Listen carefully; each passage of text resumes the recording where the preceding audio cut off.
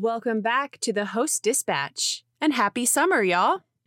In 2020, it felt a lot like we lost our entire summer. And while that's definitely not the biggest sacrifice we made last year in order to protect ourselves and others during the COVID-19 pandemic, this summer feels so different. For one thing, we here at Host Publications have been fully vaccinated and are able to move about the world a little more freely. And we are feeling all the summer feels this year. While the Beach Reads convention is not one that we typically subscribe to as a small press, in this episode, we let loose and have a little fun deconstructing and reimagining this marketing scheme, presenting our own personal versions of a beach or summer read that pairs well with our hopeful, celebratory 2021 summer moods, as well as some of the darker vibes in literature that we just can't help but love all year round.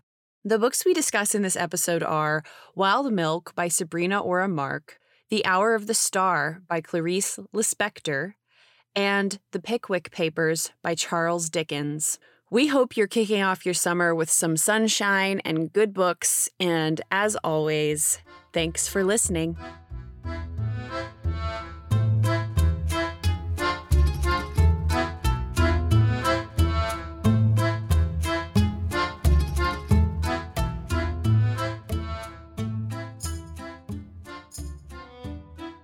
Happy summer, you guys. Happy summer.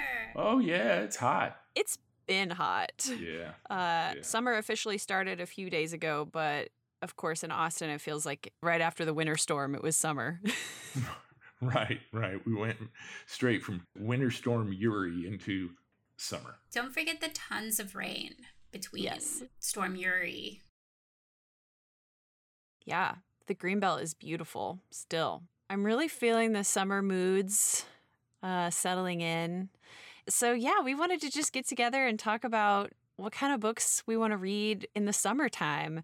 And the popular way to talk about summer books is beach reads. You know, I don't really know how to define what a beach read is, but I know that the places that tout beach read reading lists are places like Good Housekeeping, Marie Claire, Town and Country Magazine, Refinery 29, and Glamour Magazine. So those are like the top hits on Google when you search what a beach read is. It seems to be rooted with like capitalism and... Oh, yeah.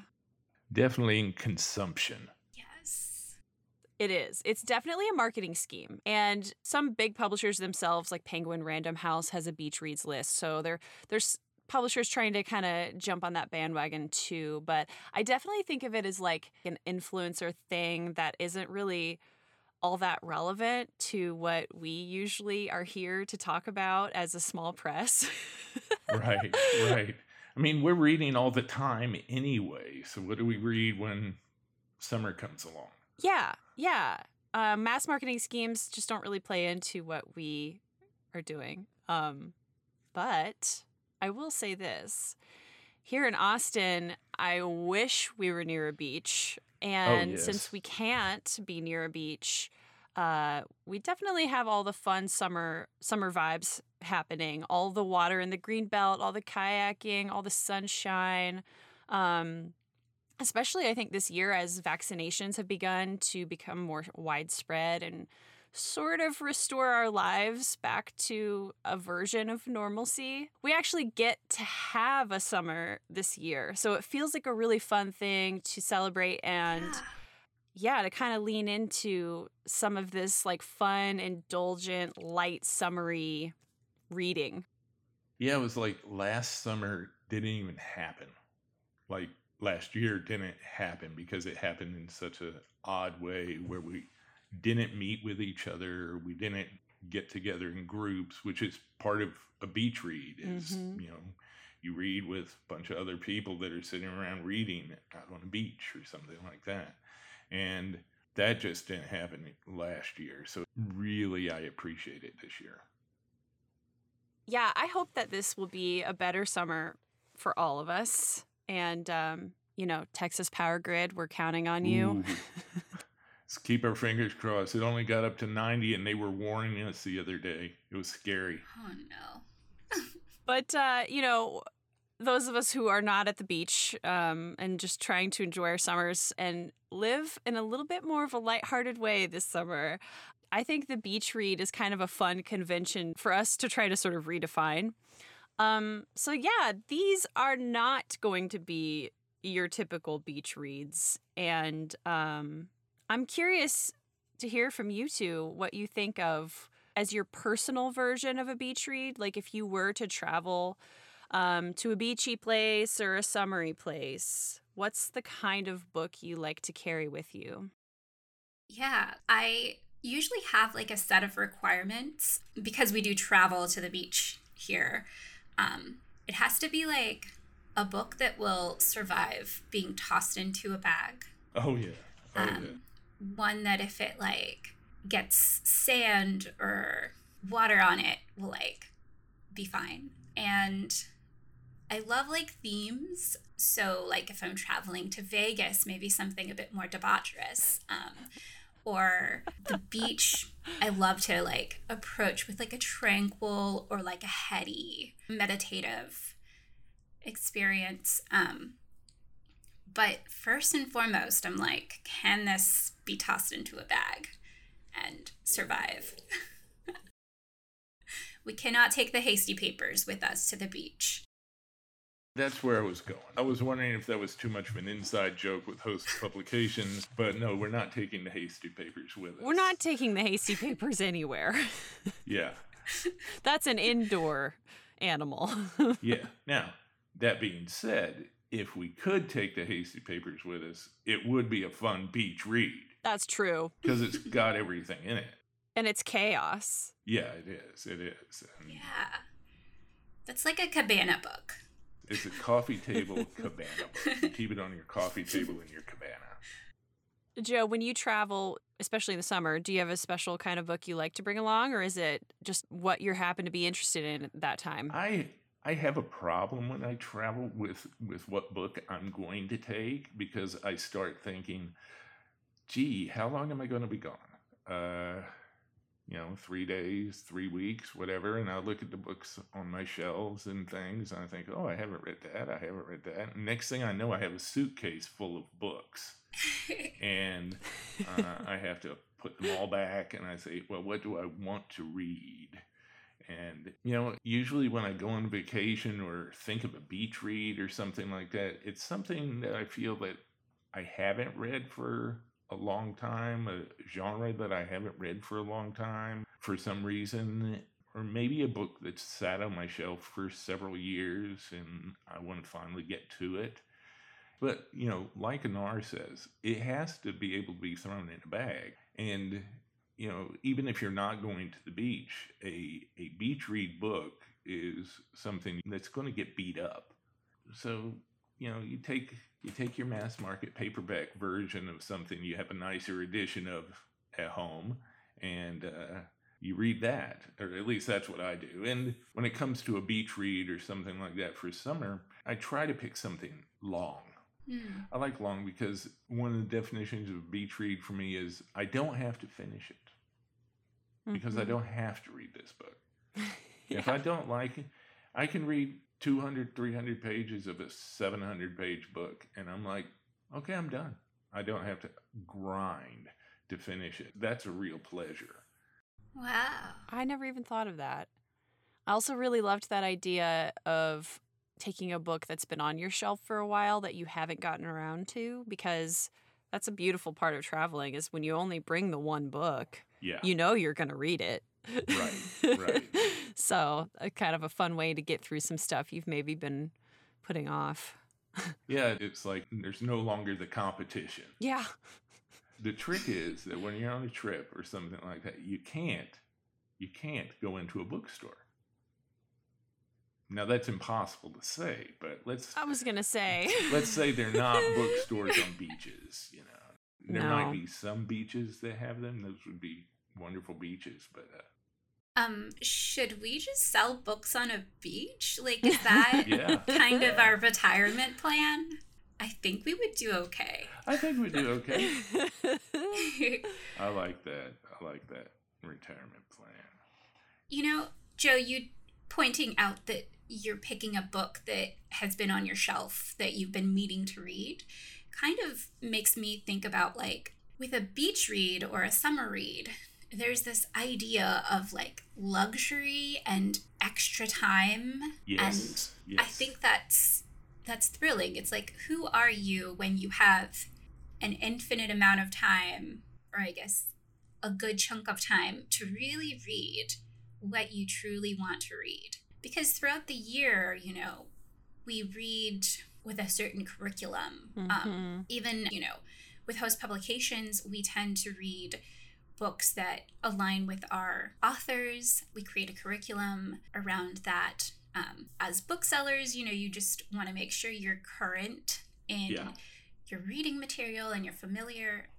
But in the summer, it's like all bets are off. Like, what's on your nightstand?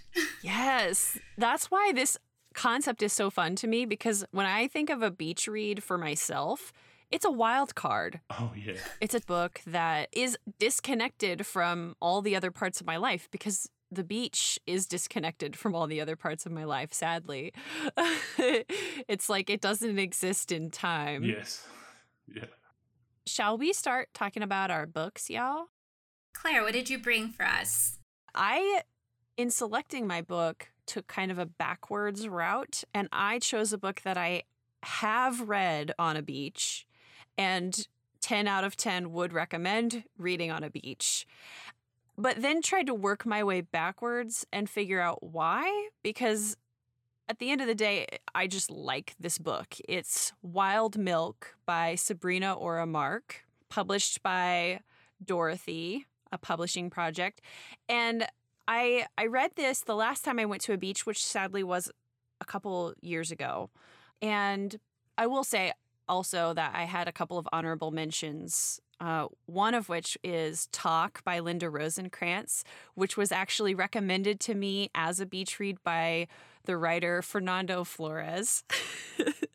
So that was a close runner up, and also the book I'm reading right now, which is Flights by Olga Tokarczuk, which is all about travel. So, and it's a novel in these short snippets. So I feel like there's so many different directions you can go, but Wild Milk made it to a beach in my hands. And so it kind of took the cake. And in trying to figure out what I liked about this book, it was like every single descriptive word that came to mind also related to beaches somehow. Have y'all read this? I've read parts of it. I haven't read the whole thing. Yeah, I'm in the middle of rereading it. You've inspired me to pick it back up. Yeah, it's so very strange. So I think like the first word that came to mind is surreal. It's very surreal. The logic in it is associative. Sometimes it's cyclical, and it's definitely these stories, you kind of can feel that they're emerging from the mind of a poet. A poet, Sabrina Ora-Mark, who is very invested in the scholarship and study of fairy tales. So very dreamlike, almost childlike. And I don't know, my like sort of instinctive connection to nature is through childhood, and there's a lot of children in the book and babies in the book and mothers. And so this all kind of felt rooted in like my personal connections to nature. And I think the beach is a really surreal place. Like I said, when you step onto a beach, it's like you are dislocated from time somehow. It's like you're standing on the edge of the earth and just feels like time falls away. It's very fluid and wild and elemental. And again, those are all words that I would use to describe Wild Milk. Yeah. Claire, I know I had suggested to you last week to watch A Ghost Story because Wild Milk feels like it was written from the perspective of a ghost or with the voice of a ghost. Which, like, you know, I don't know what beaches are in general, but outside of Galveston is my favorite beach. It's not one you swim in. It's not one you stay at for very long because they're gross. But Galveston has this incredibly beautiful haunted vibe to it, which I feel like Wild Milk would really complement. I did watch A Ghost Story. For people who might want to look it up, it's on Netflix, and I don't remember who the director is. Do you remember, Anar? Yeah, it's directed by David Lowery. Thank you. Great film. Kind of sad. Like it's sad, but it's also really beautiful. And yeah, totally. In rereading Wild Milk this week, I definitely felt that voice of a ghost, especially in the way it's portrayed in the movie, where the ghost is perceiving the nature of time in such a strange way, which makes complete sense from an imaginative perspective of what it would be like to be a ghost. You're no longer on the timeline anymore, but you're still like floating around it and able to access it from different points. So I really love that idea. And I think that this book, like, the lack of conventional reasoning and like logical structures, which of course means lack of a narrative in many cases, or traditional narrative, is subversive and can be dangerous. And like, we're not safe in this book, in all places in this book, and we're not safe at the ocean. We're also not safe in the summertime. Like, it's a beautiful, dreamy, cool time to be alive, but like, heat stroke is definitely a real thing in Austin's sweltering summers. So I felt like this little edge of danger in the book too felt like a good pairing for my summer moods in Austin. Yeah. Oh, and Wild Milk, just to gush on Dorothy, anything by Dorothy, a publishing project, is a great summer read. They put out such delightful, incredible works. The cover, you could throw it in the ocean. Yeah. The book would be fine. It's a survivor. It is. And just from like kind of a nerdy publishing perspective, like the book is square, almost square. So it's like a really small, kind of delightful thing to hold, almost like a child's book. And the margins are really wide and the space between lines is really wide. And I feel like the type is kind of big. It's actually just a really easy book to read. I consider it a page turner because even though all this wild associative stuff is happening, it's not hard to make those leaps. And that's something I look for. Poolside or beachside or wherever in the summertime is something that, you know, isn't going to really require me to hunker down and pay super close attention because there's other stuff going on. There's like the water and the sunshine and the birds and all that good summer stuff. So I feel like I would be remiss not to mention that this book, though it's like kind of fairy tale like, really does engage with politics and societal concerns through like a lens of humor and this kind of distancing because they're written like fables, basically. So it, you know, it's not like it's going to totally disconnect you from reality. I think it kind of, I feel like it helps my brain engage with those things of our current cultural moment a little more like wildly and creatively, and it doesn't feel quite as heavy, but it definitely like investigates larger questions that are up to interpretation, you know, based on how you read the fables. Well, that sounds great. I'm sold. I want to read that. You know, I'm like the person at the restaurant who always wants to change their order after they hear somebody else order. Yeah, I want to change my book. I want that to be my book. Yes. So, you know, in scaling back on social media and like you said, Wild Milk, the short stories kind of still bind you to the current world. And the short story tweet has haunted me like for years. But now that I've refrained from participating in social media, it gives me goosebumps, the ending of that story. And it just, Sabrina has such a powerful way of like setting you free and then pulling you back down with the last sentence of like every short story. Just a true magician. Like, it's just so good. Yeah, that story is so good. And it's bizarre. I mean, if you really were to describe what's happening in the story, you could describe like a troupe of people dressed in the same swimsuits following a rabbi around. And by around, I mean like into a goat and other places. And what's actually happening is like this larger commentary, not to reduce the story, because it's really wonderful how strange it is. But, it is called Tweet, and it's about following. I mean, it's clearly a commentary on social media. Oh, yeah. But you can also just get lost in the strangeness of it. And I feel like that's a feeling you can have on Twitter. You can totally get lost. So good. Joe, I think you would love it if you haven't had a chance to dig in. No, I haven't. I really, really want to. It was a Malvern bestseller at one point. Yeah, that's when I picked it up and read a couple of the stories, and she read at the store. Oh. What? Yeah. I didn't know that. That's so cool. It was a big deal. She was wonderful, so sweet, and it was a lot of fun. That's when I read a couple of the stories, but then again, it got lost on the shelf, and as you say, it's a smallish book, so it doesn't force its way out when I'm going on a trip.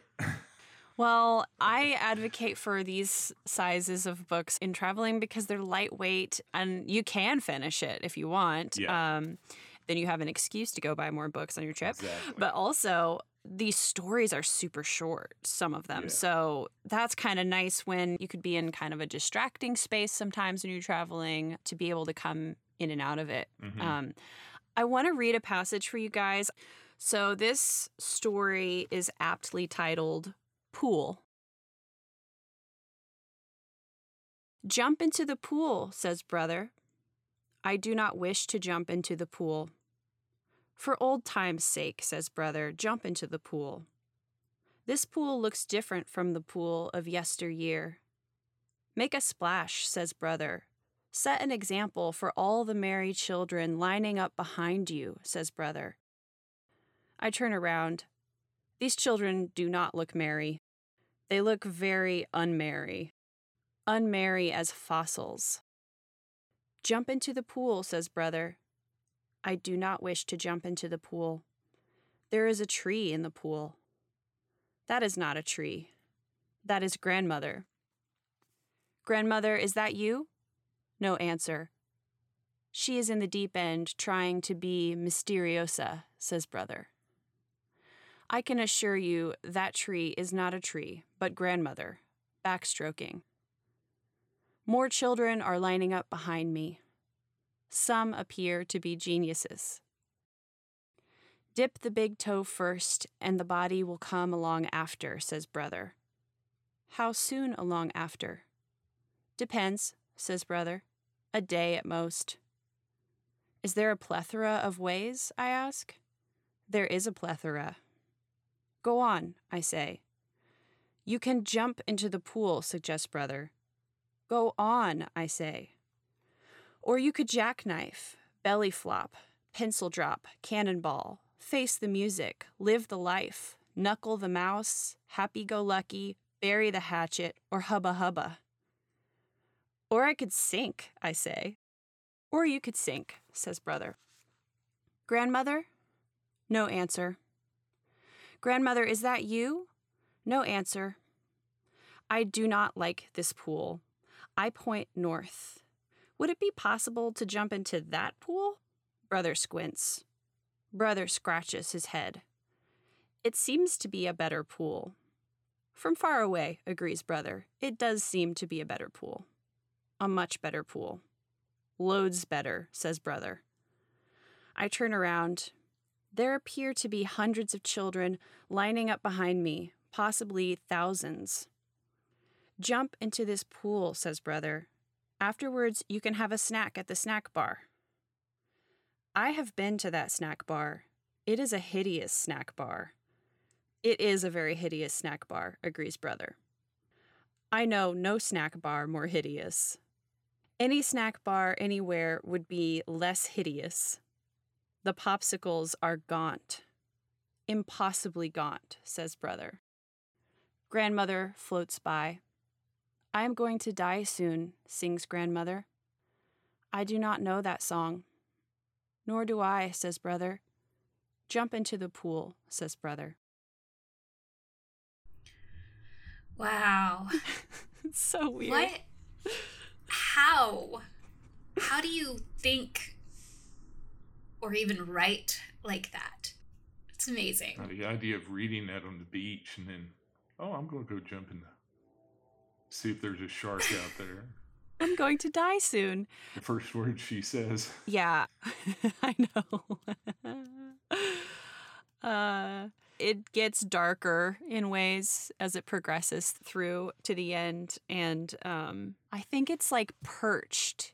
The story feels perched to me in this weird, because the repetition of jump into the pool, says brother, and also calling him brother and calling her grandmother, it feels very much like a children's book. Mm-hmm. And so it kind of feels perched between a children's book and like this dark realization of adulthood, of death, and just the harsh realities of life, which maybe not through that passage I read, it just sort of starts to come in at the end. But that's definitely where the story progresses. And yeah, I love that balance of this. It's almost like they're standing on a diving board at the top of this bright, sunny pool, but somehow everything's wrong.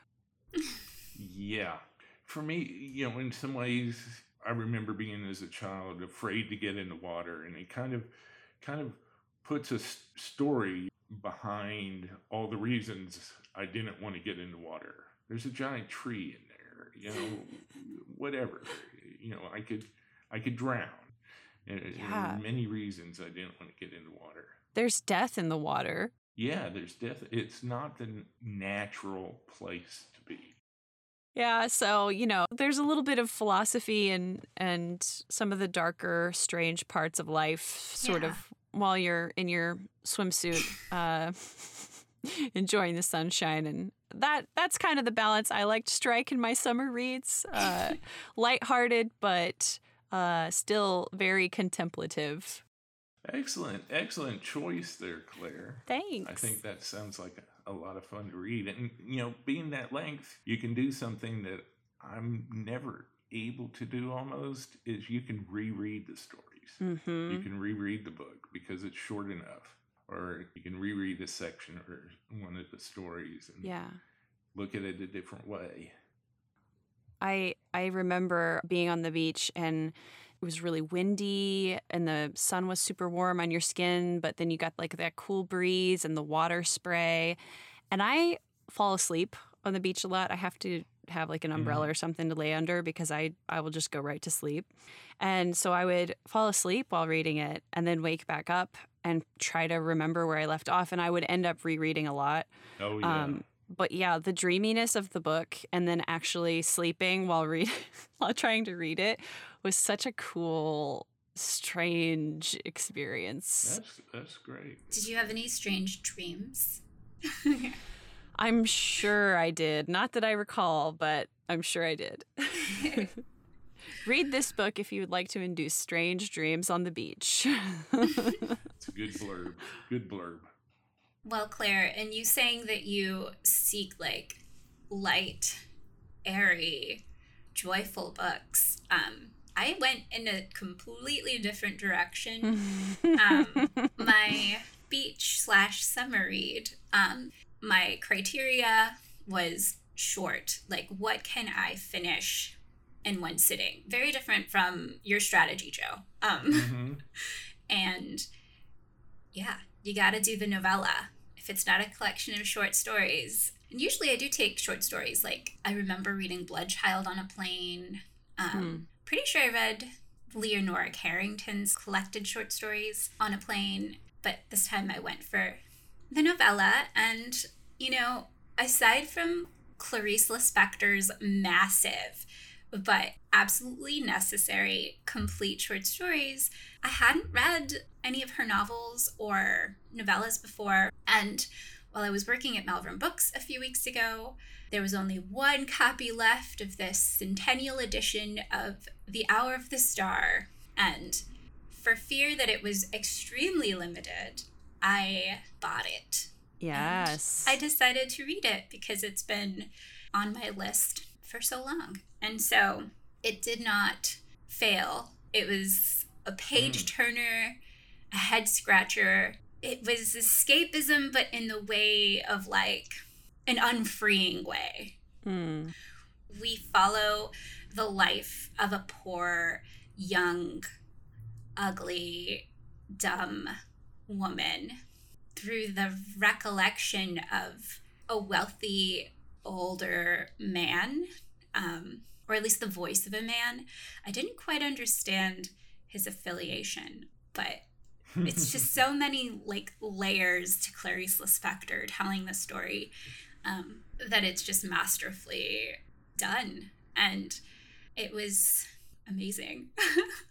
Two things. One, that cover is absolutely gorgeous. And it's a small hardback, which is like a great travel companion, I think. Secondly, The Hour of the Star is like the perfect title for a summer book, because what is summer if not the hour of the star? It's so good. And I don't know about the paperback edition, but the hardcover Centennial edition has a couple of really great introductions. And I haven't gotten to it yet, but it has an essay written by Clarice Lispector's son about Clarice Lispector as like a person and who she was as a mother. I'm really excited to dig in. But yeah, Clarice Lispector's short stories, and now I can say the novella, she just does things on the page that are just beyond. Claire, I mentioned to you, like, just like a feral genius would be the best way to describe Clarice Lispector. She, is a self-taught writer.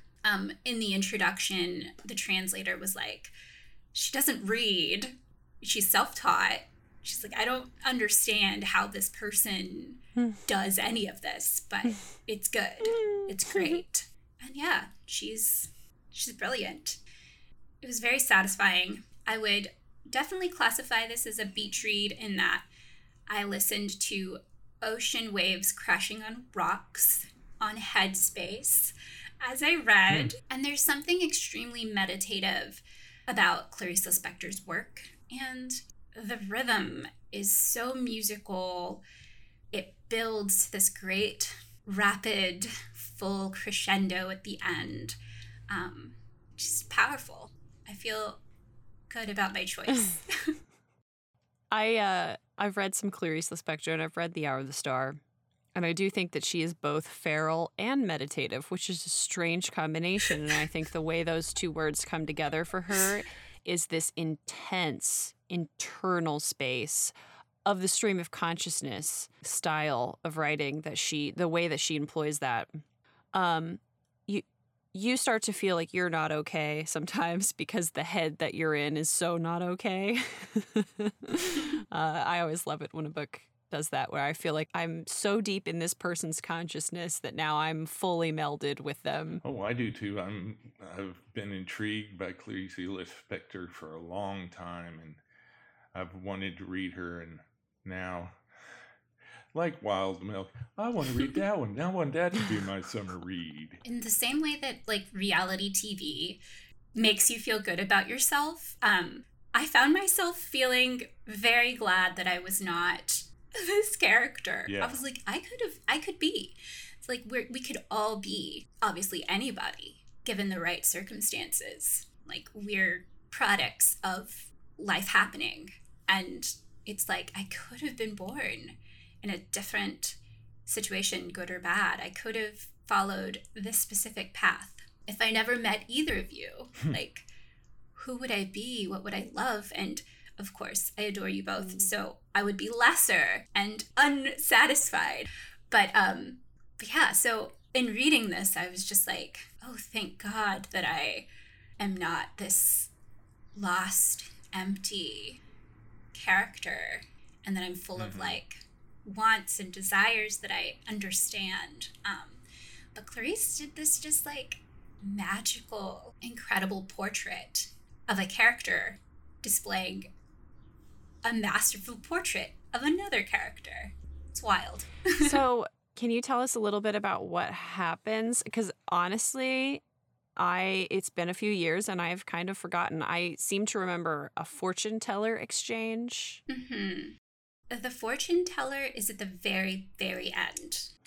Oh, I remember. Yeah, so not much actually happens in terms of plot. We paint this incredible portrait of a woman's life, and it's very lonely. So you see her engage with like people around her, but it's very empty. And then she goes to see a fortune teller, and then the book ends. I don't want to spoil it. Don't spoil. Yeah, I recall now that you mentioned that the fortune teller comes in at the end. And I think that does stick out in my mind because it's the main major plot point. You're right. That's another sort of meditative quality of the work is that it doesn't really follow a narrative. It sort of just paints the image of a person, but from the inside, you know? It's so strange. It's a portrait of poverty that you don't see portrayed truthfully. And it's also kind of a reminder that like sometimes we can have everything that we need, but we're spiritually and soulfully and existentially poor. And that like the richest parts of ourselves in our lives are within ourselves. And that is where like the narrator of the story, as well as Clarice Lispector, are huge advocates of looking within and meditating. So what a cool pick. You really took it to a dark place, and I like that. Yeah, I expected nothing less of our Beach Reads episode. Yeah, that's pretty dark. Still want to read it, though. Still want to read it. I've got to get to the fortune teller part. Yes, it's so good. It's only 60 pages. You can blast through it, Joe. I forgot how short it was. Maybe I will. Yeah. Joe, what did you bring for us? Well, there's a qualification for a beach read, a true beach read, which I haven't done in at least 100 years or something like that. I haven't been to a beach. Last time I was at the beach, I had little kids. You know, there's no reading. You know, it's trying to keep them from drowning. But, you know, I can dream. I can dream that I will go back to the beach, and it'll be a beach that you can stay on and, you know, listen to the waves and then run out into the water and cool off. So it's obviously not a Texas beach, but if you know Texas beaches, you do not run into the water to cool off because the water is like 90 degrees. So you go get in the swimming pool if you want to cool off. You know, that's the Gulf Stream for you. But that being aside, one of the things, because I want to run off into the water and stuff like that, my beach read has to be big enough and heavy enough to hold down the towel. It's got to hold down the towel. That towel's not going to blow away when I leave my beach read. I love the practicality of these approaches. Yeah. It's got to be able to not get messed up in the bag, and it's got to hold down the towel. Yeah, very practical readers here. You know, things. You know, it's like beautiful prose. No. But so you're telling me you're reading Ducks Newburyport? I am reading Ducks Newburyport, but that was not my choice because that's a book club read, and I love the book. We're finishing it. I only have 288 pages to go. For those of you who don't know, it's 988 pages long. So I'm almost there. It'll hold all the towels down. Yeah, it'll hold all the towels down with that one sentence. But that's not my beach read. My beach read is one that's been on the shelf forever. And I try to read a novel by Charles Dickens every year. I have not succeeded. Otherwise, I would be finished because he only wrote 15. But I have picked up his first novel, this year. It's called The Pickwick Papers, and it was a novel that appeared in serial form back when it was published. You know, it was published in magazines and in chapters and things like that, and then gathered together in a book later. And it's a wonderful compilation of characters who just travel around Britain and run into characters and adventures and things. It's, as I said, it's his first novel. And a good friend of mine who has read all of Dickens said that he thinks of this as Dickens, you know, as kind of primal Dickens. And it's like there's this melting pot of characters and plot lines and things that are going on that will be developed more fully in the long, great novels of his later career. But it is so much fun. These men, these heavy men who enjoy nothing more than eating, and they're members of the Pickwick Club, and they have decided that they're going to go out and adventure around England and Britain, and they're going to find people, and they're going to meet people, and that's what they've been doing. And, you know, so I'm going to finish it. You know, I'm not going to leave this one unfinished, but it's nice in that even though it's close to 900 pages or something like that, it's segmented because it was serial form. So you can read little bits and pieces and things, and it's just wonderful, wonderful storytelling, language, and it takes me away from the world I'm living in, which right now, sometimes it's a world you want to get taken away from. Totally. And the beach helps, and this is something that, you know, a Frisbee can land next to me and knock sand up on me or something like that, and I'm just like, okay, fine, and look back down at the book, you know, and catch my place. And it's just, it's a story that's warm, and the language, it envelops you. And these incredible characters that go on. Have you read much Dickens? I haven't. The only Dickens book I have is a copy of The Christmas Carol. Right. But are there like descriptions of food in this book? Yes. There Oh are man. descriptions of food and people enjoying food and dancing and all kinds of things. Yes. I love that in a novel. I've picked out a small section to read, but unfortunately, no, that's not what I'm going to read. But yes, there are. It's like they go through the day and they have these adventures, not very wild, but they land at the table and they have basically, it sounds like they eat a side of beef. Yes.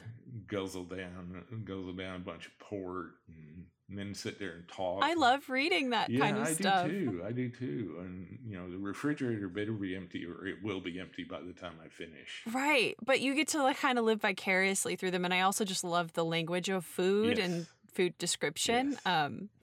But that seems like a fun, well, hopefully if you're reading, you know, maybe not just in your normal summertime days, but if you're on vacation and you're reading that, hopefully you also get to indulge in some food. Yeah.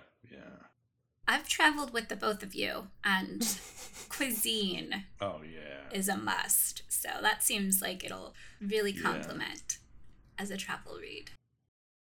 My other question is, since it's set in England, are there wintry passages? Is there snow? Is there cold? Not yet. Okay. There might be. I'm interested in the idea of a summer cool down book, and maybe that's a book list we put together and put it on the blog or something. But I was curious if anybody was going to pick something like that. But I almost did.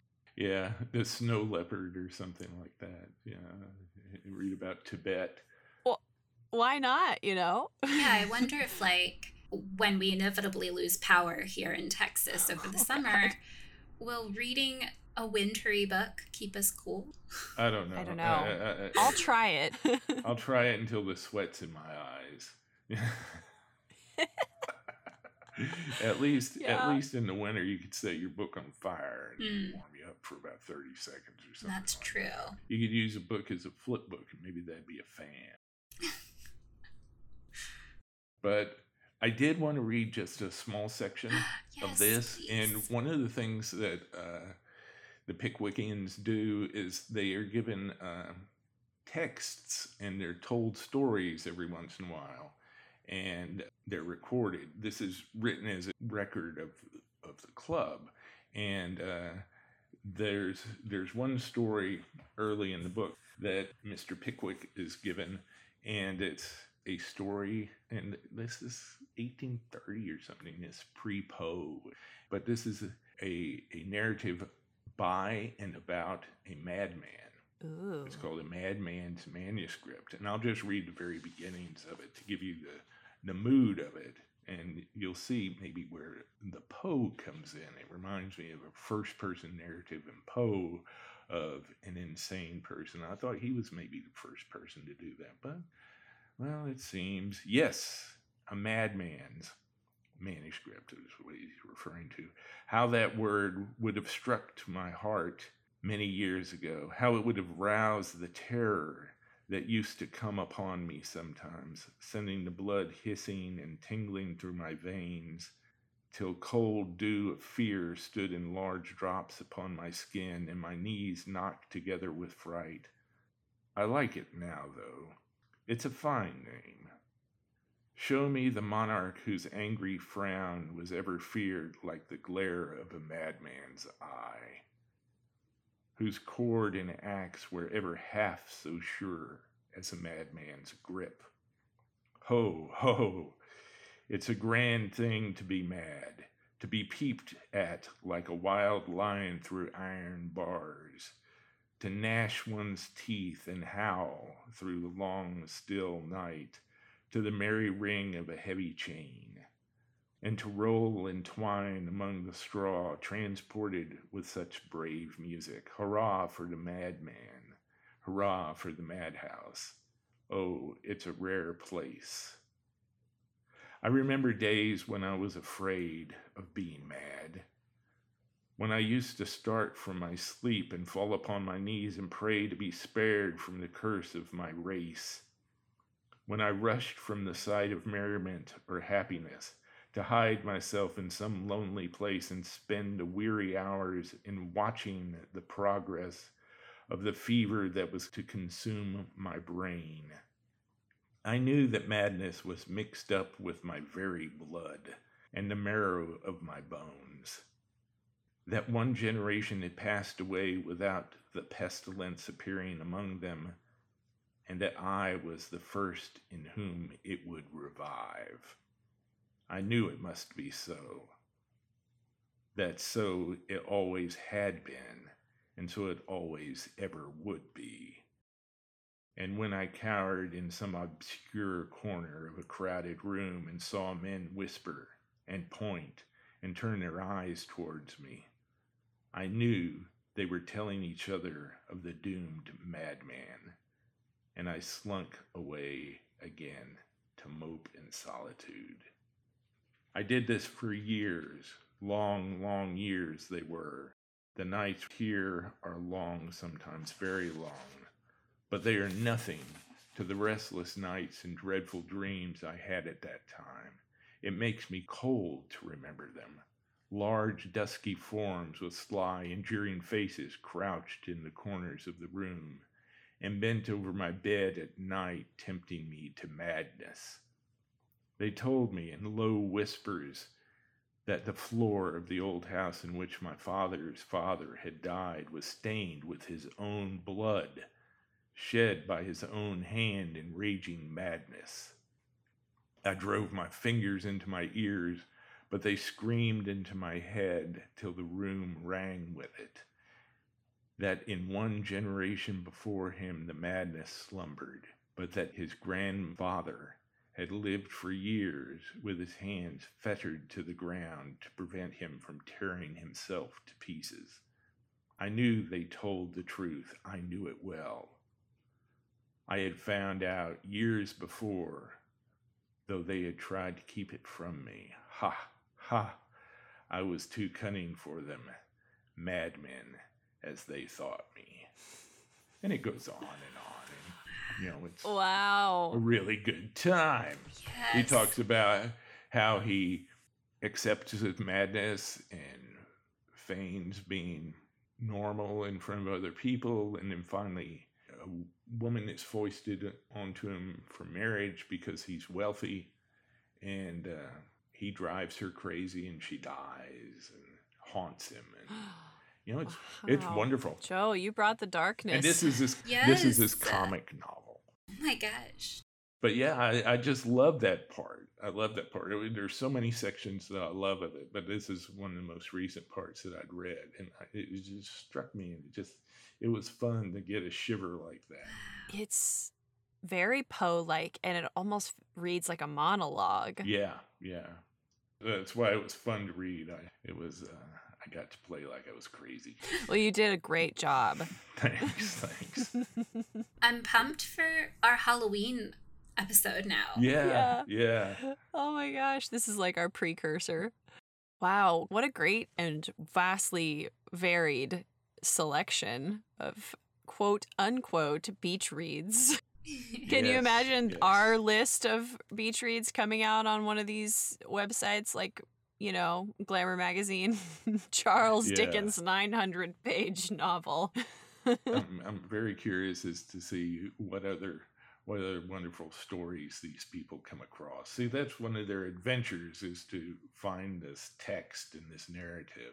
Yeah, so I really love that idea too of the novel that bounces around from story to story, character to character. I wonder, I've never come across it in my school days, but I wonder if that's like a narrative convention that began with someone, or I wonder like about the history of that. But I feel like that also comes into play in like Olga Tokarbek's novel Flights. Yes. Even though it's kind of its own animal. Yeah, I love Flights, and she definitely takes you from place to place, and you don't know where you are, and then all of a sudden you're back, and it's a wonderful, wonderful book. I'm waiting. Next year's beach read is going to be, hopefully, if it's finished on time, the translation of Olga Tokarbek's most recent book, which I don't remember the title of, but it's 900 pages long. The Paperweight. You love these long books. Well, I love Olga Tokarbek. She is a master. If it were not an impossibility, I would have been so anxious to read this long book that I would have learned Polish, because it's been out for 3 or 4 years in Polish. If you speak that difficult language, We're just waiting on our beloved translators to deliver it to us. I'm so intrigued because I've read her first novel, and now I'm reading Flights, and they're so different from one another. So I can't even imagine what this book would be like. Very exciting. Maybe I'll have to adopt your strategy and go for the big boy beach read. Gotta hold that towel down. Yes. Well, what kind of trips are we going to take this summer? Where are we going, guys? We have to go to Marfa together. We have to go to Marfa. I agree. I just got back from New Orleans. I think that will be my trip for the summer. I really don't know if I'm going anywhere else yet. I'm sure that was a crazy place to go, at the tail end of the pandemic here. It was. Yeah, but this is why our staff trip, as if we always take a staff trip, I'm definitely desperate to go places, but I also don't want to be in crowds. So I think, Anar, you're exactly right. We should take our trip to Marfa. Yeah, I'm definitely up for Marfa. Bring some books.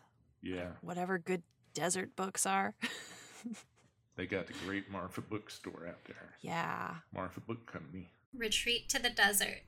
Let's do it. Okay. Well, y'all, it's been fun. It has. Woohoo! Beach reads. Beach reads.